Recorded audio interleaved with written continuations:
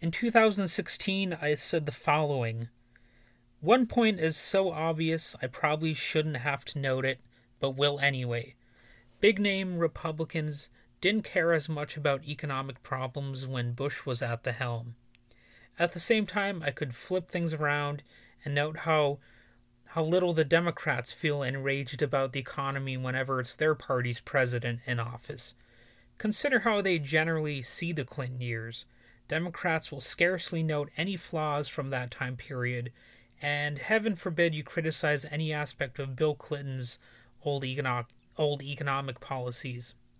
Everything was 100% fine back then, right? And so, even as electoral conditions change, I'll likely keep putting my original assertion back into place. Both parties are ruining the economy, at least for ordinary folks." So, okay, that's the end of the quote. So, let's see how much things have changed. This is like my new analysis all these years later. Unfortunately, not much has changed since then, and it was painfully easy to predict that would actually be the case. In fact, while Republicans have used their control over Congress and the presidency to wreak havoc on the economy for the better part of the past decade anyway, Democrats are meekly following along behind in a way that I would call substantive, as opposed to their rhetoric, which tends to fall flat when paired with the policies they actually support. Still, corporate Democrats see this and express the same overconfidence they had in 2016. The 2022 midterms and 2024 elections ought to really give them a kick in the pants. If they were to pass popular progressive policy initiatives, it'd be a good thing for the country and even a good thing for the Democratic Party, but they're so enamored with corporate cash that their own corruption has made their own party their biggest opposition party. Yes, you can pin it all on Joe Manchin and Kyrsten Sinema, if you want, as being the most pathetic Democrats, but the hole was dug much deeper than that, and before they really arrived on the scene. After all, just look at who is president right now. As Kyle Kulinski recently noted on Twitter, quote, "Biden now at 36% support in new poll, and with this cold weather COVID wave coming, he's gonna drop to Cheney/Bush 20-something territory." In the polling, that is.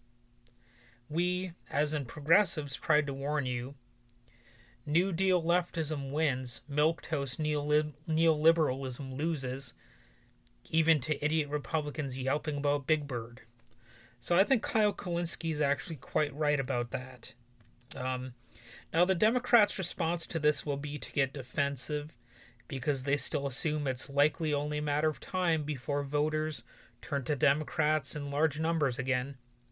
But they need to finally learn this. You're not guaranteed people's votes. This is a reality check, so go ahead and cash it. I shouldn't have to tell anyone this, frankly. It should be well understood by now, and people should have already moved well beyond this two-party system at this point in history. Unfortunately, we still haven't. Given the stark, naked, raving insanity of the Republicans and the flimsy quality of Democrats' economic policy, which is neoliberalism with occasional faux woke rhetoric haphazardly attached, it's almost unbelievable to think that this is where we are still. Why haven't we moved on? Well, a broader general theory is simply that we're experiencing collapse. That explains some things. That's how a Republican can look at improving infrastructure, that is roads, bridges, airports, and things, and say that equals communism.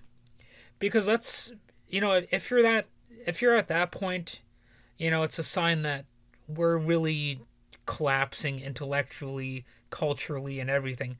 Because I can tell you one thing, having some basic infrastructure in place and updating it and, having an education system and having certain standards and stuff, that doesn't really make you a communist, okay?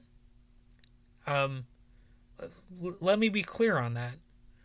Updating bridges, modernizing things, you don't have to be a Marxist to do that shit, all right?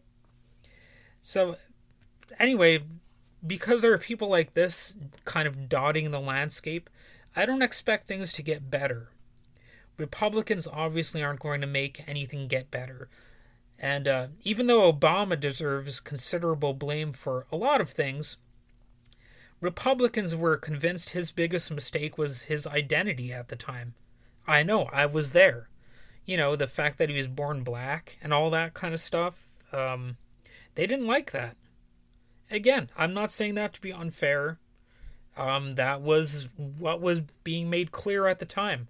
Donald Trump did his absolute best to raise concerns about Obama's birth certificate. And, they were claiming he was a secret Muslim and at the same time an atheist, godless communist. But at the same time, he was a Wall Street elitist. He was somehow all of those things jumbled up together. Because nothing has to make sense anymore. You can throw all those like a dartboard. You can just throw a bunch of darts and hit the label that you want to use at a given moment, and boom, there you go. That's your talking point. But anyway, Trump went on to suggest the so-called squad must also be, a bunch of wicked foreigners, even those who were born here. And Obama himself noted in an interview on Fox News, no less, that Nixon was more liberal than his administration. But none of that matters because of what he looked like at the time. Obamacare was labeled this extremist, radical, communist takeover, even though it was actually a very corporate-dominated plan, similar to what Mitt Romney implemented. And, Mitt Romney was the Republican candidate for the president. I mean, it seems people kind of forget that. They're kind of forgetting all of these details for whatever reason, because I guess they're stupid, long story short.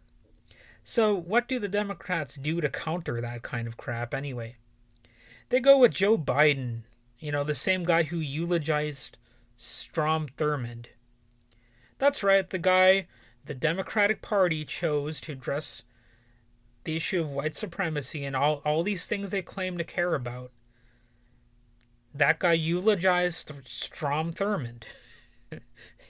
Let that sink in. I'm not trying to be mean to Joe Biden, but what would happen if it had been a Republican presidential candidate who eulogized Strom Thurmond? Would they ever stop talking about it? Would the Democrats ever, stop going after him for that? No. But, double standards are fun. Like a buddy of mine says, 2 standards are better than 1. And of course, they still want to be pushing Hillary Clinton and people like her in charge, or any big Wall Street-backed candidate. And that's largely why the economic debate also seems to be over when it comes to big budget questions like the ever-increasing military spending and corporate bailouts.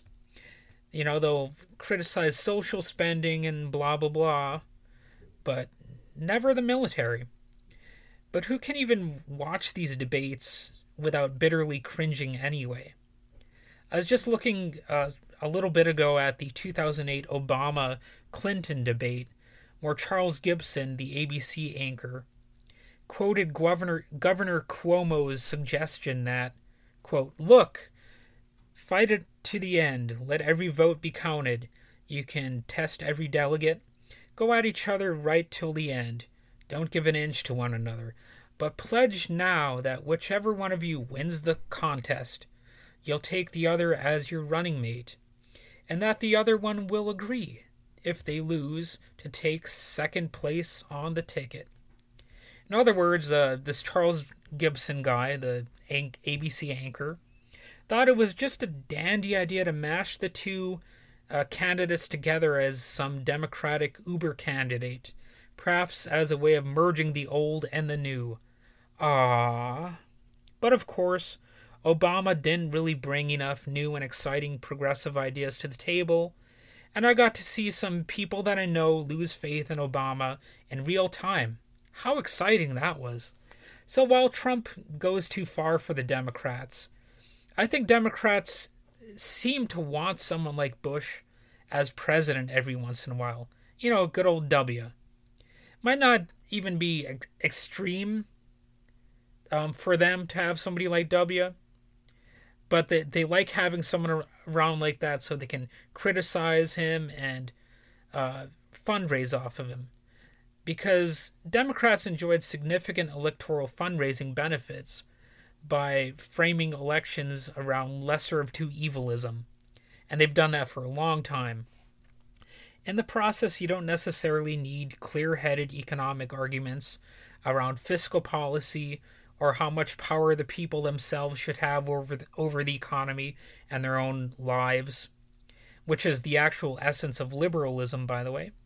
Instead, it's all about, we might suck, but we're still better than that guy, in the other party. It all ends up looking like a game of good prez, bad prez. And, it's part of our continually sinking standards. We get crappier candidates to choose from each and every time. And I don't see that that's going to change in the near future. I wish it would, but there unfortunately is not very much reason to be optimistic. And the messaging from Democrats remains bad. In my lifetime, there was never a point where we didn't have a Republican Party that demonized public spending and inflating the deficit. But the Dems fall right into that debt trap and that deficit trap, seemingly never noting or particularly caring that the Republicans also support runaway spending, providing the money goes to the military budget and to certain megacorporations. The Democrats do mention that tax cuts increase the debt and the deficit, but they end up supporting a lot of the same tax cuts anyway, so it's kind of like a lost talking point. In the years after the financial crisis, Democrats, the 2008 financial crisis, and also the COVID financial crisis, Democrats need to change the subject away from party and personality to policy and philosophy. But doing that will require pushing the economy back into the hands of the people, which is not something the Democratic Party is designed to do. It's there to further corporatize the economy and militarize that corporatized economy while doing a lot of other Republican-esque things. That's why even without necessarily trying to be an anarchic leftist radical, I end up being there anyway. They push me back to this point, even if I try to be a pathetic conformist. They're just so lame that I pretty much can't help it, Now, am I saying that I'm not lame in any ways, that I'm not a sellout? That sort of thing? No. But my point is, couldn't these people just try to sell out a little bit less? Is it really that hard to think like an ordinary person with ordinary problems and to not be short-sighted? To actually have policies that might, put people further ahead instead of, increasing the crumbling infrastructure and, how we're having more third worldization.